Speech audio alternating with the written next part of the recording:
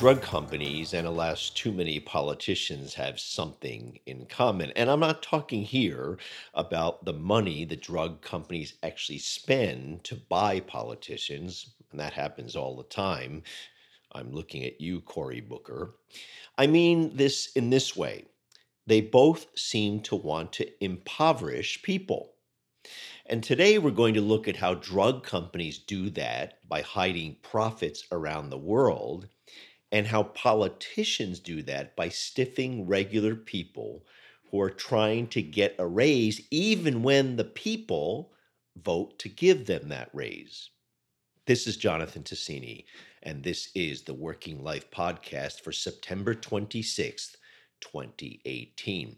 This podcast is brought to you in part by our major sponsor, the Amalgamated Transit Union, the largest transit union in North America that fights for the interests of its 199,000 hardworking members and promotes mass transit. It is also sponsored by the National Union of Healthcare Workers, a member-led movement for democracy, quality patient care, and a stronger voice in the workplace. And you can hear the podcast on the Progressive Radio Network Thursdays at 6 p.m.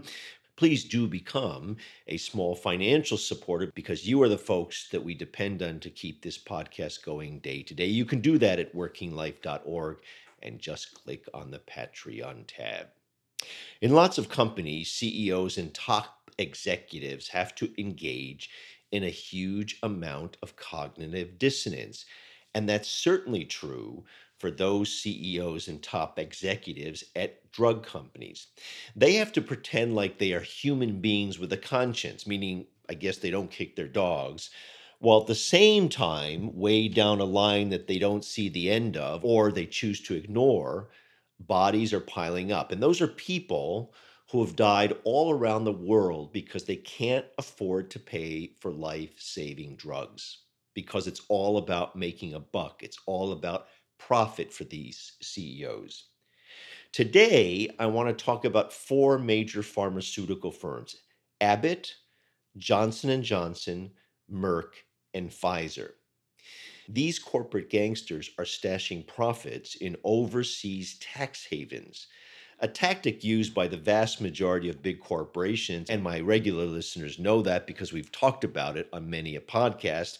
Now, Oxfam has the data on this gang of four. By manipulating the tax system, this gang of four stiffed the U.S. Treasury of $2.3 billion a year, and they also stiff advanced economies of another $1.4 billion per year. That's about $3.7 billion per year in total. But Oxfam goes further and adds an important data point that escapes this discussion on overseas tax shelters. The tax maneuvering and hiding of profits by the gang of four, these four major pharmaceutical firms, stiffs governments of mostly poor and developing countries of an estimated $112 million every year. And that's money that could be spent on vaccines, midwives, or rural clinics, as Oxfam notes in a very important report that it's just issued. David Cay Johnston, an investigative journalist who has been on this program several times, says, and he has a book that carries the title, "All This Maneuvering is Perfectly Legal," courtesy of mammoth lobbying campaigns, the most actually of any industry in terms of the dollars that they spend. And those lobbying campaigns effectively give the Gang of Four the legal tools to price gouge and tax dodge. In developing countries, the Gang of Four uses the U.S. government to carry its water. And it does that through those bad trade deals that go back to NAFTA and the TPP, the more recent trade deal that many of you have probably been engaged in fighting to defeat. Those trade deals have protections for drug companies, their patents, that end up keeping prices high. And then in addition, in those developing countries, they win sweetheart deals, partly by buying off corrupt politicians, that lower corporate taxes in developing countries and divert scarce public health dollars to pay for the high-priced drugs that these companies spread, especially the Gang of Four. Now, here to talk more about what Oxfam has found is Robbie Silverman, a senior advisor for Oxfam, America's private sector department. And in this policy area, Robbie, as in many policy areas, I always am caught or reflecting on this moment in the movie in Casablanca, when Captain Renault says, and you're probably familiar with this, I'm shocked to find gambling going on in here. And that was my reaction when I read your amazing report. I'm shocked to find that drug companies are doing something untoward and manipulating the system so that it risks actually people's health. But let's dig into this. And the first thing I think we should do for my listeners is talk how they actually do this. How do they avoid paying taxes and shift money in various international tax havens? Sure. So first, Jonathan, thanks for speaking with me. I think you're right in that we suspected when we started this research, trying to uncover drug company tax dodging, that there's certainly been a lot of smoke, and so we weren't surprised that we did find real indications that these companies are avoiding quite large amounts of tax. But what was interesting is how clear and consistent the pattern was that we found. So what we did is we basically mapped US pharma company operations around the world.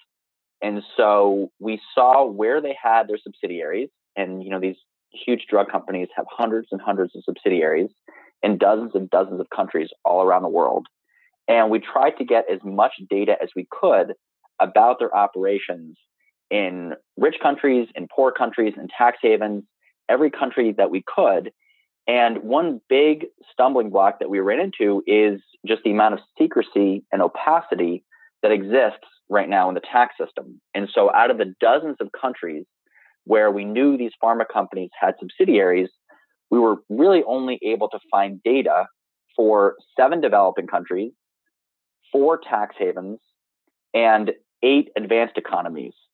And what we found is that basically in either rich or poor countries, pharma companies were reporting very small profit margins, single digits.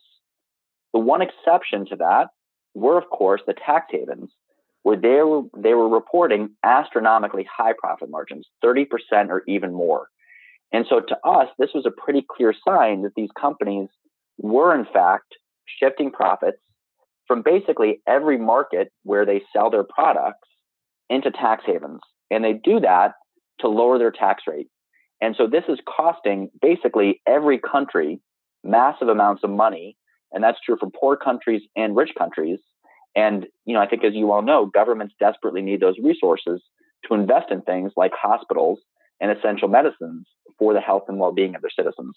So let's underscore a couple of things. First of all, when we say they ship these profits, it's not as if they put the money in big bales and they put it on some container in a container and ship it to another country. It's basically a transaction that happens electronically in some spreadsheet in some bank. So it's all done, and that probably contributes to the secrecy. It's hard to actually track this because it's all done under the radar. And the second thing that I wanted you to explain is, how do they actually do this? And let's get into the point that I think is clear and is not just done by drug companies, but by Apple Corporation, by Nike. They shift where they basically domicile some patent or some invention or some drug.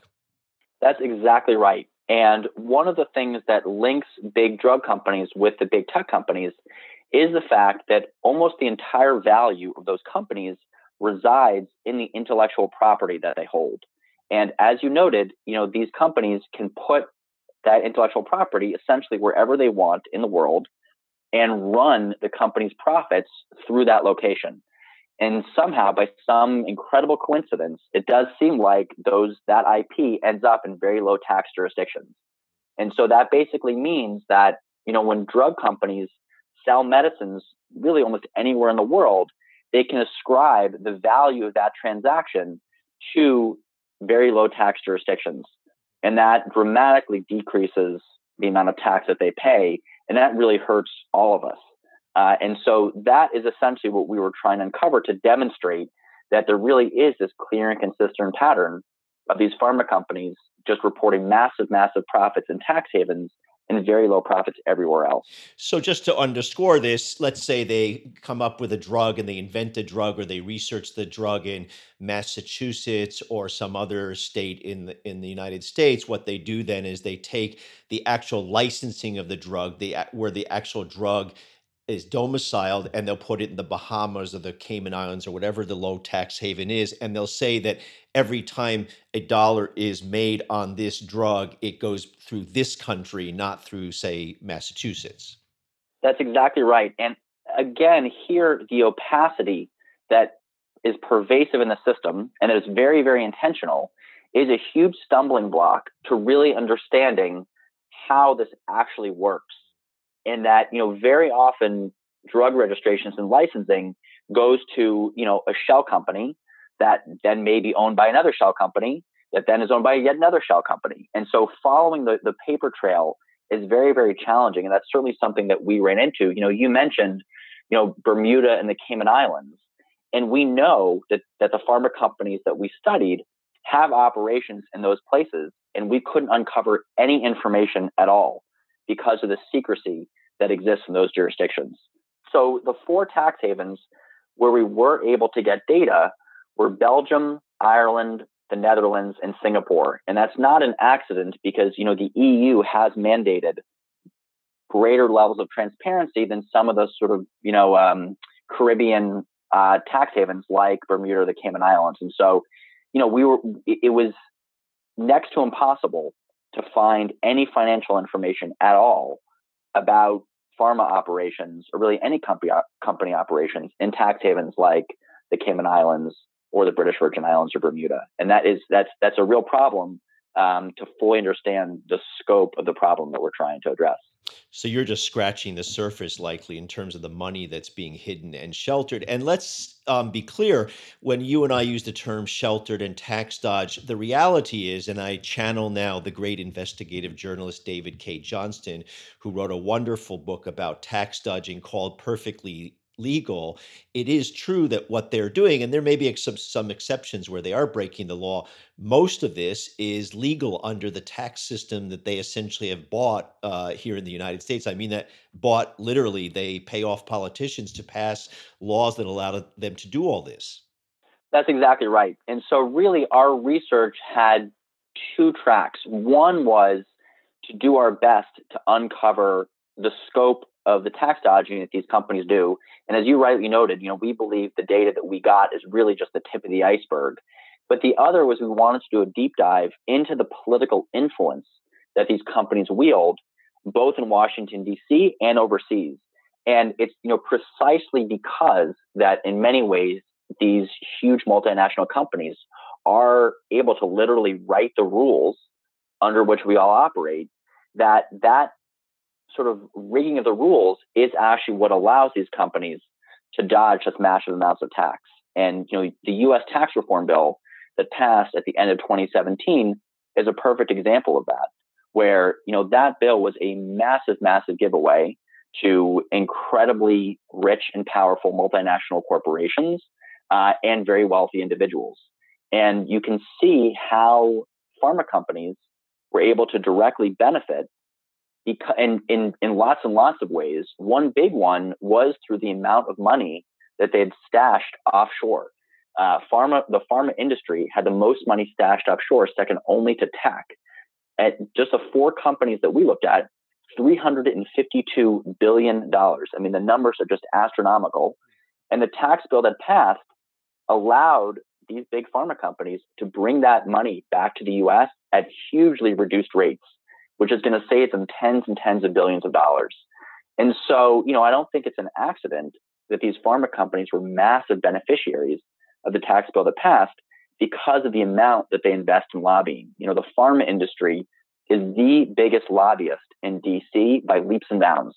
They spend more than $200 million every year. They employ an army of 1,500 lobbyists. That's more than 3 for every single member of Congress. And listen, these companies get huge return on that investment. I mean, essentially, they invested millions in lobbying and reaped billions in the tax reform bill that passed. And so, that's very much what we were trying to expose, is how inequalities of political access can lead to sharply increased economic inequality.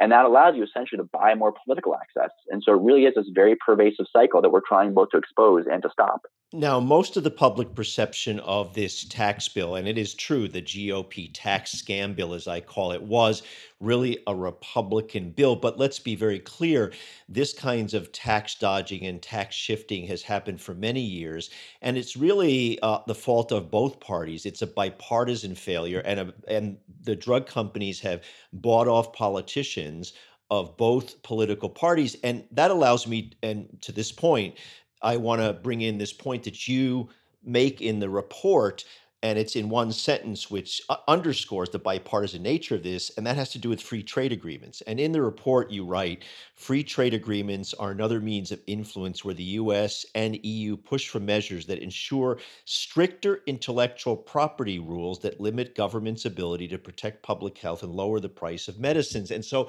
all the way back to NAFTA, and I actually read NAFTA when it first came out. It's something that I've been following for a long time, these so-called free trade agreements. They're not really about free trade when you look at them.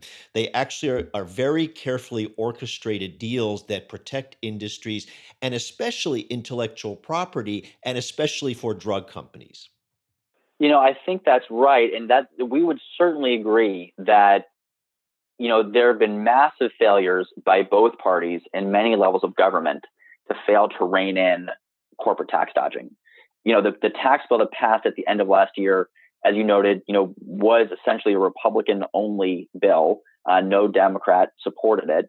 But tax dodging extends well before that. And as you noted, there are lots of other factors, including free trade agreements, that have also had bipartisan support. But, we think that tax dodging shouldn't be a partisan issue. When governments don't have the resources to invest in schools, in hospitals, in roads, in bridges, that really hurts all of us. It negatively impacts the economy. It worsens poverty and inequality, which is something that, Oxfam cares a lot about. And so, we think there are a few very simple, really common sense measures that governments can take to address this problem. And it should really start with transparency. What we did is, we ended up going to these dozens of countries and actually employing local researchers who were able to pull financial documents within those countries. We shouldn't sort of have to go on that sort of down all those rabbit holes to get this information. We should have just country by country, very basic level financial reporting where companies need to report how much money they earn, the amount of their profits, the amount of tax that they pay, and the number of employees that they have in every jurisdiction where they do business. That is not a very high bar. And we're already seeing some companies starting to do that. But that sort of very basic level transparency is really what we need, even to just come to grips with the scope of the actual problem is. Yes, you like to say it's not a high bar, which I agree with you on a completely logical basis, but it is the basis on which they are able to operate and hide all this stuff. And secrecy among corporations and within corporations, that's the way they operate. They don't want their employees to talk about things, so they force them to sign these non-disclosure agreements. It's all about secrecy. So that's the way the corporate world works. I like the idea that you're talking about transparency, but they fight against that tooth and nail. And unfortunately, I think most governments go along with that because they're desperate for these jobs. They're desperate to get the lobbying money. In some countries, it's about the corruption among officials. And I thought that one of the things that was really great about your report, I think many of my listeners, many people here in the US are very familiar with how this affects Americans in terms of the treasury here, that there's a lot of tax dodging that happens by corporations that rob the treasury of money that you can use for services. But what you guys did was look at what happened abroad in many developing countries and the actual effect on people's health. Talk a little bit about that. Sure. So what we wanted to do is exactly what you suggested, which is to demonstrate to people that tax dodging has real impacts on people's lives and well-being. And we focus specifically on health because, pharma companies sort of portray themselves as paragons of virtue, as protectors of the public health. And, we wanted to demonstrate that you can't sort of make that claim on the one hand and dodge massive amounts of tax on the other. And so what we did is we used the data that we gathered to try to estimate how much tax these companies are actually dodging. And in developing countries, the estimate that we came up with was $112 million every year in just 7 countries. And that's enough to buy HPV vaccines for 10 million girls. And HPV is the disease that causes cervical cancer, which kills massive numbers of women worldwide. And so if we were able to vaccinate these 10 million girls, that would have real positive impacts on the public health in developing countries. And we actually did similar analysis here in the US, where our estimate is that these drug companies are dodging $2.3 billion every year in the US alone. And that's enough to provide healthcare for nearly 1 million low-income kids here in the US. And so, the impacts on real people are profound when companies don't pay their fair share of tax. It hurts public health. And also, it forces ordinary working people to essentially pick up the slack when the treasury runs dry because of corporate tax dodging. And so, in addition to transparency, as we wrap up here our conversation, which we talked about just a minute or two ago, the other point you want to make is obviously they have to pay their fair share in taxes, which has been a fight going back 3-4 decades at least, where going back to the Reagan years, where essentially corporations increasingly have not paid their fair share of taxes. So what's your sense of how to move forward and how to change that other than at the ballot box? Well, I would point to 2 things. One is, the companies that we looked at want to be perceived as responsible global corporate citizens. And actually, Johnson & Johnson, which is one of the companies that we studied, has a company credo that they point to all the time in almost all of their public statements. And the Johnson & Johnson company credo actually says, we as a company pledge to pay our fair share of taxes. And so this is a belief that the company publicly espouses. And we basically want to essentially say, our evidence suggests that you're not actually doing that. You need to uphold your own values in terms of paying your fair share. And so I think there are 2 things that we can do. One is we need to hold companies accountable, particularly companies like the big drug companies that want to be perceived as protectors of the public good. And so we need to call out companies like Johnson & Johnson when they fall short of, their own statements. And, these companies make products that we all use, that very often we need when we're sick. Johnson & Johnson makes Band-Aids. They make Tylenol. They make chapstick. And so, we need to tell Johnson & Johnson that they need to do better and live up to their own values. And secondly, we need to hold public policymakers accountable as well. Tax continues to be in the news. It does seem like, amid lots of other scandals, we keep being inundated with corporate tax scandals. I think because of the tax bill that passed at the end of last year, it is top of mind for many politicians. And we need to make sure to hold them to account, to say that it's not fair for big multinational companies to play by one set of rules that they get to write, while everyday working Americans play by an entirely different set of rules. That's fundamentally unfair. And ultimately, we do need public policy reform, and we do need to hold our policymakers accountable.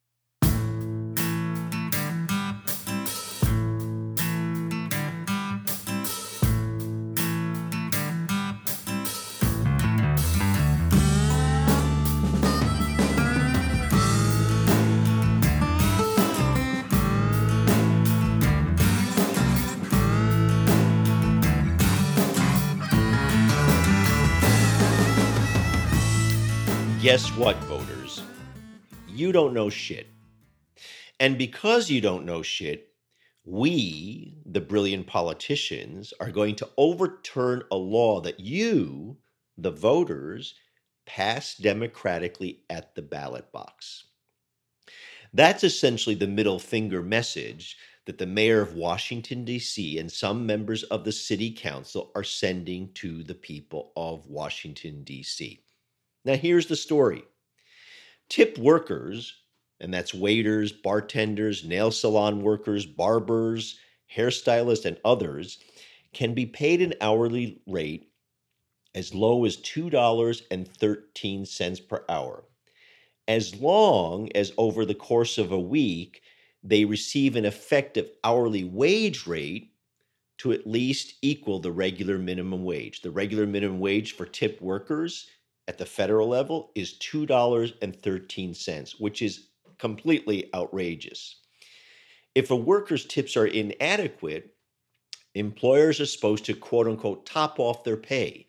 That is, employers are supposed to raise the worker's base wage for that week just enough to bring their total earnings up to a regular minimum wage income. Now, in DC, the regular minimum wage, not the tipped minimum wage, is currently $13.25 per hour. And that is going to go up to $15 an hour by July 1st, 2020. The law that raised the regular minimum wage raises the tip minimum wage to $5 an hour by 2020, and that is currently at $3.89 per hour. Now, if all those numbers are confusing to you, I get why.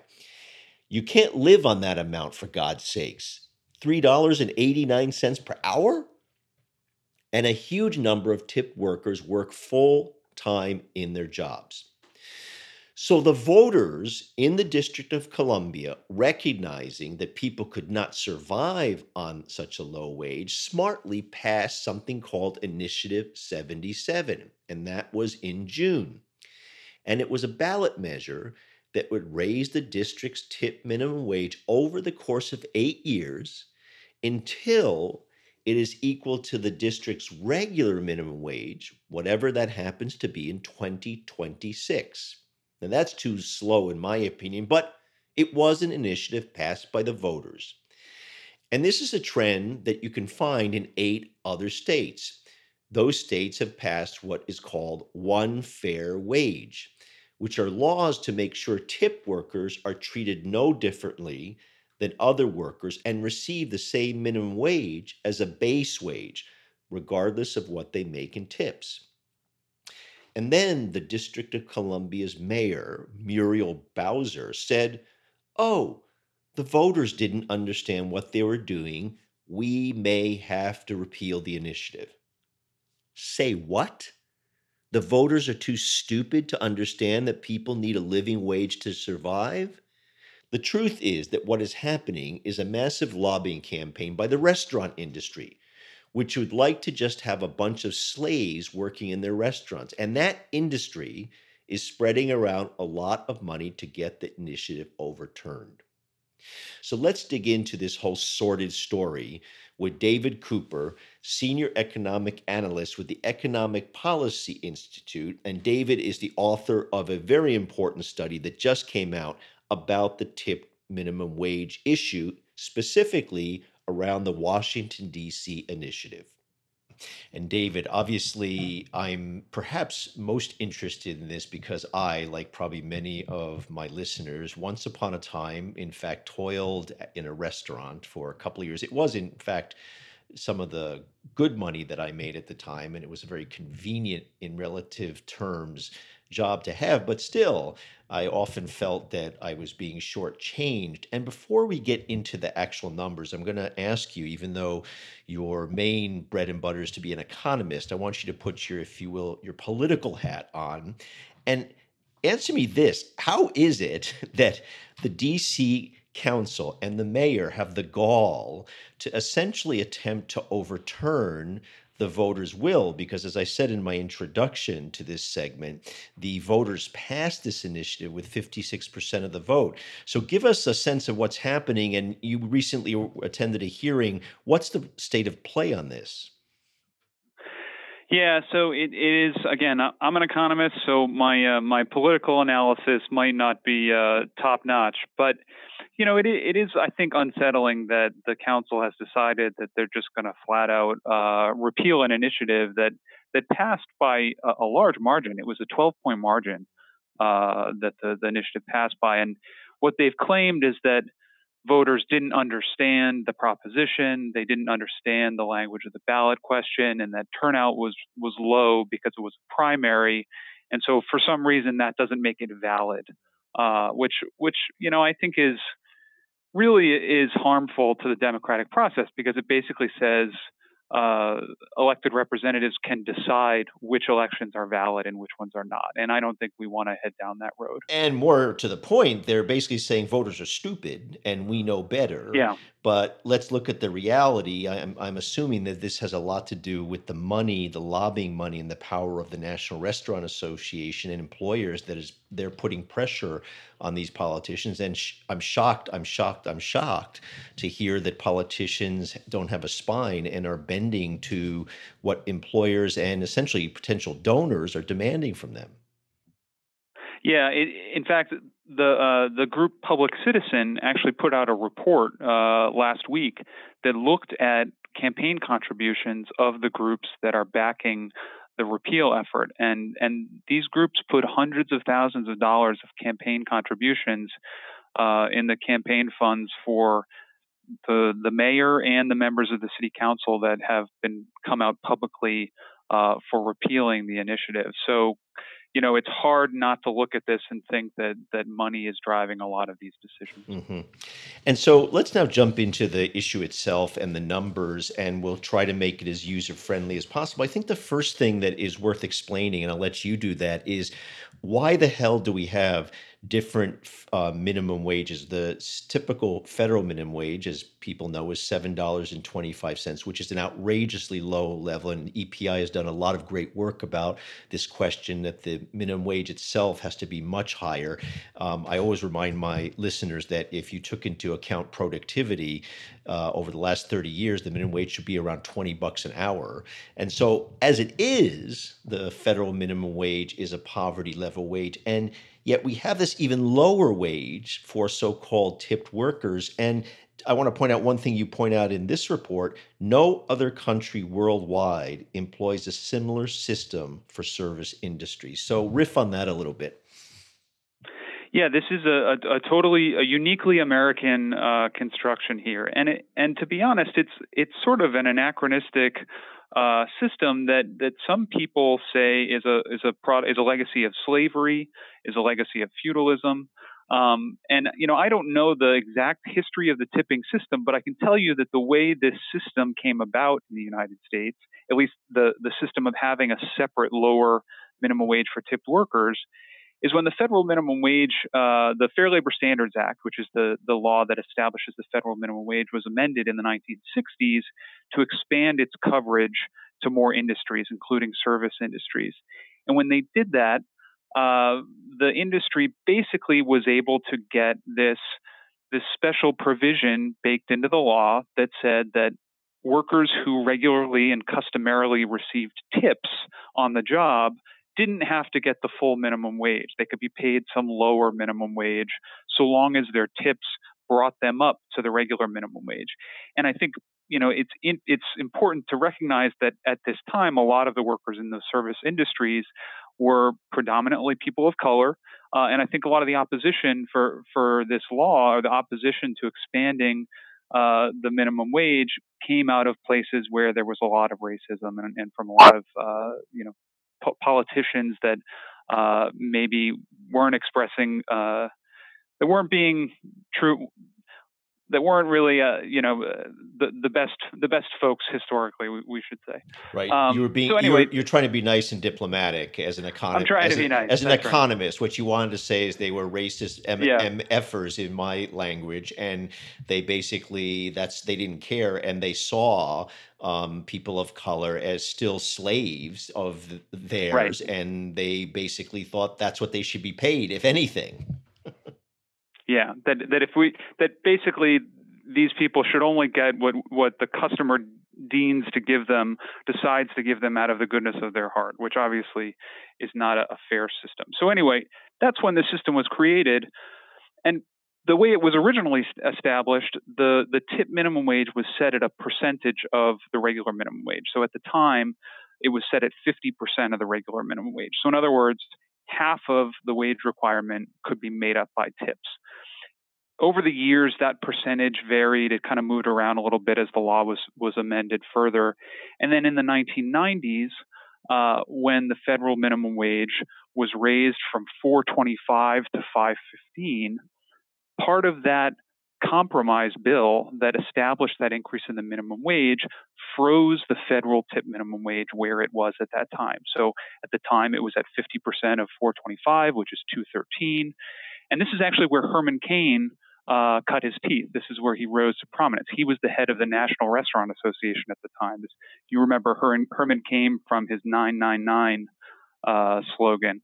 Anyway, he came about on the national scene for getting this compromise put into the bill that froze the tip minimum wage at $2.13. So ever since the early 90s, tipped workers in much of the country couldn't be paid as little as $2.13 per hour by their employer, on the assumption that what customers are giving them in tips is going to make up the difference between that and the regular minimum wage.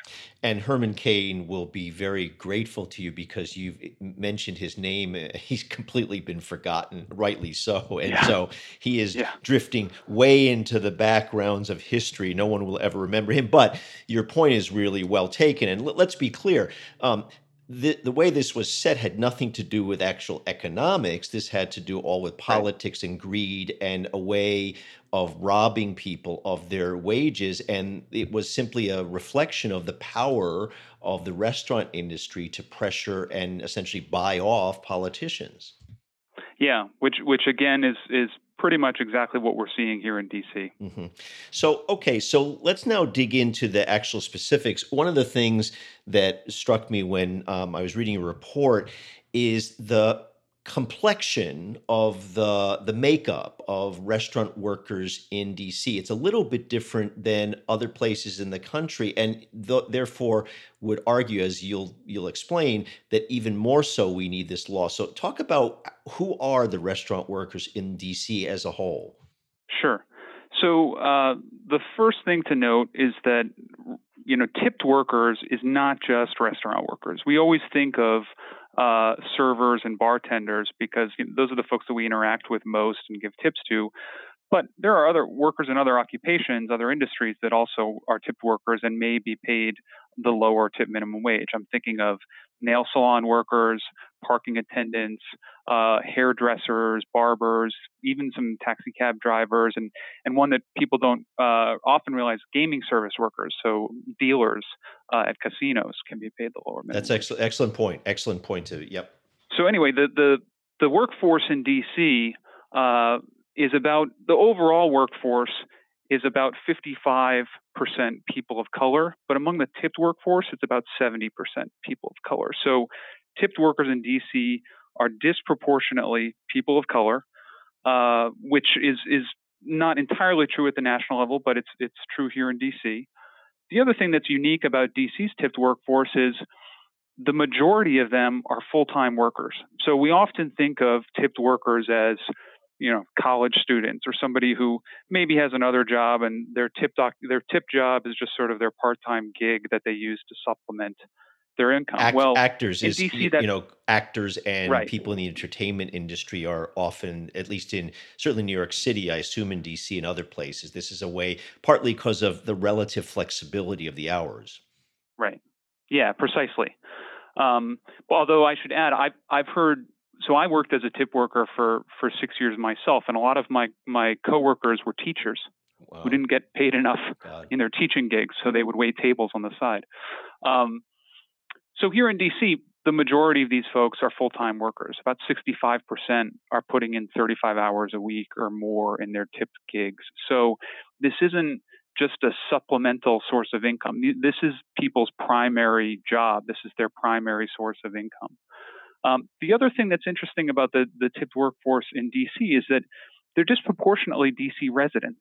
So this is, I think, is particularly interesting when you look at what the council is doing, overturning the will of the voters, because this is a labor policy that disproportionately impacts the residents of DC, which isn't always true because so much of the DC workforce commutes from other jurisdictions. Oftentimes, the policies they may be enacting, are only sort of tangentially affecting actual DC residents. That's not true in this case. This is DC residents that are going to be impacted most by this decision. Hmm.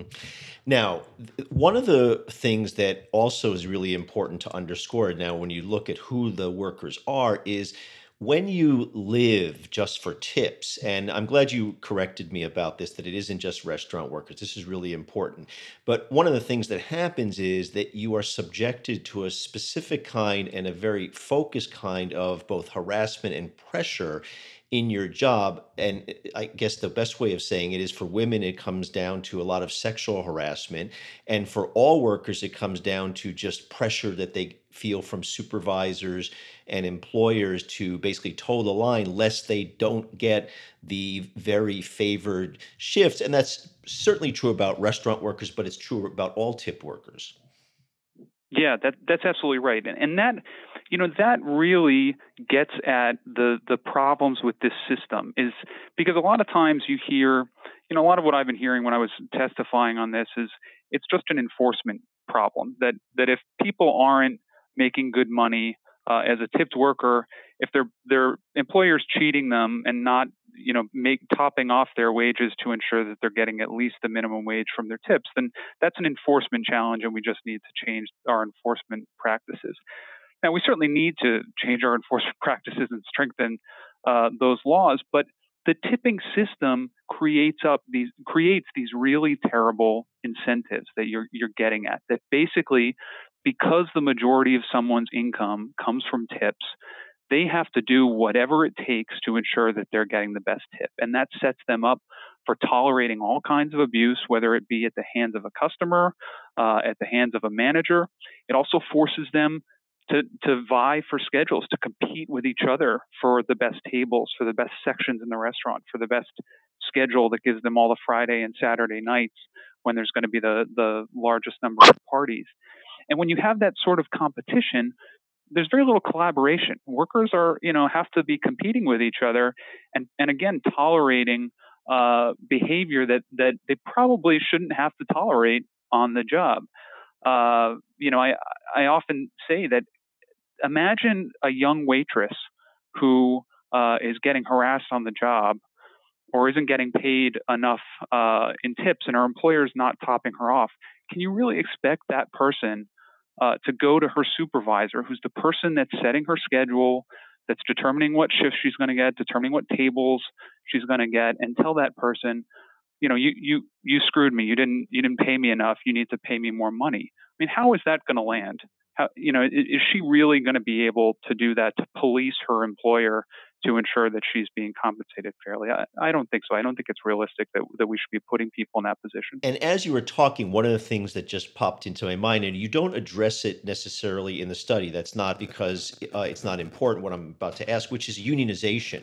And I'm wondering whether just because you know this territory so well, if you could venture a guess that some of this harassment is probably reduced or it's different in settings where in tip workers are unionized. Now, that doesn't happen a lot in most restaurant settings. It is probably more common, for example, in Las Vegas. And we talked about Right. the gambling industry, which is highly unionized. So I'm wondering if you could just venture a guess whether, partly because this is a very lowly unionized industry, is there a difference when somebody does have union rights? Oh, sure. I mean, when you have a union, you have a mechanism by which to address bad behavior. You're not on your own. You can talk to your union steward.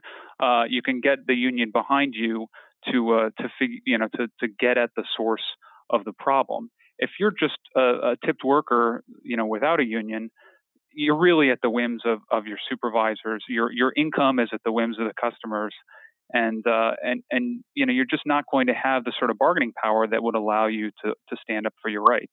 Now, it's interesting you mentioned workers in Las Vegas. I should note that Nevada is one of the 7 states where tipped workers cannot be paid a lower minimum wage when they receive tips. And in Nevada, tipped workers get the full regular minimum wage plus tips on top of that. And I think that that's one of the reasons why in states like Nevada, tipped workers tend to earn more money and have significantly lower poverty rates than their counterparts in places where they can be paid that lower tip minimum wage. And my guess is that that's simply about power, that in Nevada and the other states that do have that regulation, certainly Nevada unions are very, very powerful, very influential, and they were Right. probably able to argue on behalf of people, their members principally, but for all people, all tip workers, and get that kind of legislation passed. This is about, power and political power. So you mentioned this, you touched on this. So let's dig right into this and spend a couple of minutes on this question. Compare the wages, the incomes, and the poverty rates of tip workers compared to the non-tip workers in DC or generally. Sure. So, we've done research on this question before, looking at tipped workers in states that we call one fair wage states. So, in other words, these are states where tipped workers get the regular minimum wage regardless of their tips, compared to workers in those states where they can get as low as $2.13 an hour. And the data are very clear that the workers in the one fair wage states tend to earn more per hour than their counterparts in the 213 states and have poverty rates that are significantly lower. So just to put some numbers on it, on average in the states where tipped workers get the regular minimum wage before tips, servers and bartenders in those states earn 20% more per hour than their counterparts in the states where they're getting 213 an hour before tips. So that's a pretty significant difference. Now for DC, when the initiative first started being debated, when folks first started talking about it, we presented this research. I talked about this research in various venues. EPI published a quick report just pointing to that research, saying, this is unambiguously going to help the tip workforce in DC because we know that tipped workers do better in the places where they get the regular minimum wage before tips. And the response that we heard from opponents was, well, that's state level research. It doesn't apply. It doesn't apply to a city like DC. DC is different. You can't just compare us to what you observe and happening in states, which is kind of a dumb argument if you ask me. But nevertheless, we went ahead and did the research to look at wages for tipped workers in DC compared to two other cities that are one fair wage cities that have high minimum wages like DC. And the cities we looked at were San Francisco and Seattle.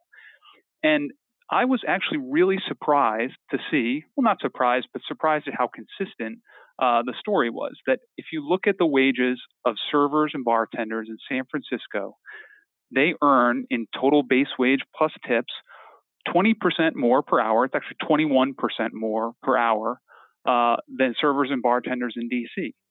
And in Seattle, the servers and bartenders there are making 17% more per hour than their counterparts in DC. So again, we're seeing the exact same phenomenon that we observe at the state level, that in places where tipped workers get the regular minimum wage before tips, they take home more money. And we also see that in the differences in the poverty rates too. In DC, tipped workers have a poverty rate that's 3 times the poverty rate of non-tipped workers. In DC, the tipped worker poverty rate is almost 14%. That's compared to a non-tipped worker poverty rate of about 4.5%.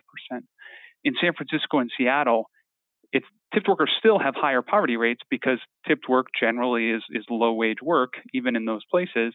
But there, the poverty rate of tipped workers is only double what it is the general population. So, having that stronger base wage, having that paycheck that tipped workers can rely on in those places seems to help mitigate the effects of poverty and prevent folks from slipping into poverty. Now, that would be a good enough reason to have this passed and to have this higher wage. But let's, for the last point I want to chat about, let's just address this BS argument, bullshit argument on the part of the industry that somehow these higher wages will hurt the industry. We'll have, restaurants will be closed. I mean, there will be disaster and apocalypse. And what makes me think about this is these are the arguments that are always used by employers when we talk about the minimum wage being raised. And I hearken back to the time in New Jersey when the minimum wage was raised, and there's the famous CARD study that was done, which showed that was just BS, that it wasn't true, that a higher minimum wage did not create these awful economic conditions.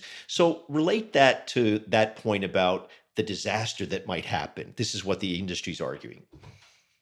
Yeah, you're absolutely right. It's the same arguments we hear every single time any sort of higher wage standard is proposed anywhere.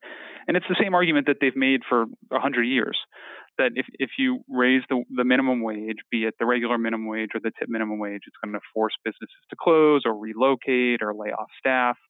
And as you mentioned, this is a question that has been researched in the academic literature exhaustively. It's probably the most studied topic in labor economics. And the research is just overwhelmingly clear that moderate increases in minimum wages, meaning increases at least of the magnitude that we've done in the past, have never led to any significant effect on employment. In fact, some studies show that increases in minimum wages have led to increases in jobs, small increases in jobs. Some studies have shown that it led to a very small, not statistically significant decrease in jobs. So the debate in the academic literature right now is basically, whether this is a small and basically insignificant positive effect or a small and basically insignificant negative effect. For tipped workers, the research there hasn't been as much research simply because there haven't been as many places that have made this transition from having a low tip minimum wage to eliminating theirs. But there is one study that did look at increases in tip minimum wages. This was done by researchers at the University of California, Berkeley, and they found the exact same thing that all this enormous body of literature around regular minimum wages found, that increases in the tip minimum wage seemed to have their intended effect. Namely, it raised the wages of tipped workers with no measurable impact on their employment. So again, the research is pretty clear here that you can lift pay for low-wage workers, and businesses figure out how to adapt. They figure out how to remain profitable. Customers still come. People still tip. The sky doesn't fall. The truth is, this has been the law of the land. This has been the way that the restaurant industry and other employers of tipped workers have been operating in 7 states for at least 20 years. So the idea that businesses in places like DC and elsewhere couldn't figure out how to operate in that sort of system just doesn't pass the smell test, because people have already been operating this sort of system for decades, and it's working both for the business owners and for the tipped workers.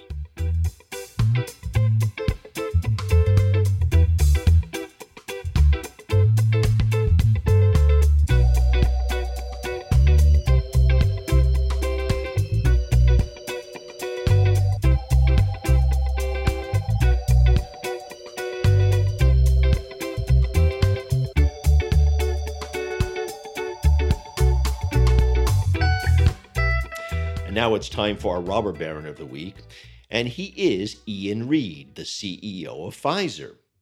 The company increased Read's compensation in 2017 to $27.9 million, which was a 61% increase over the year before.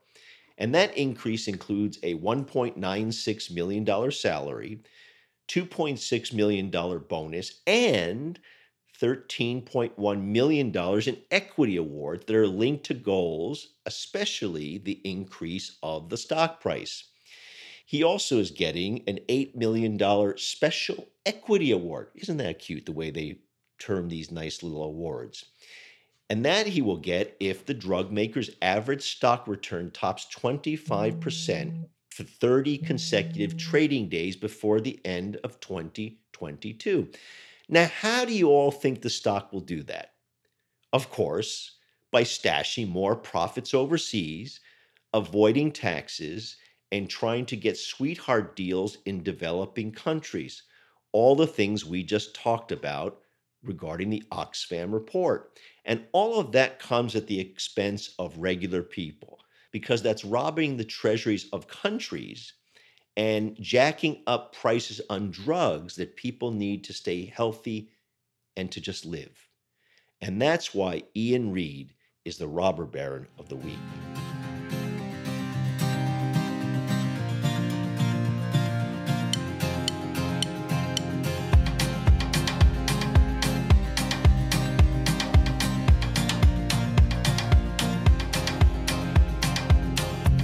That'll do it for this week's podcast. I want to thank my guests, David Cooper and Robbie Silverman.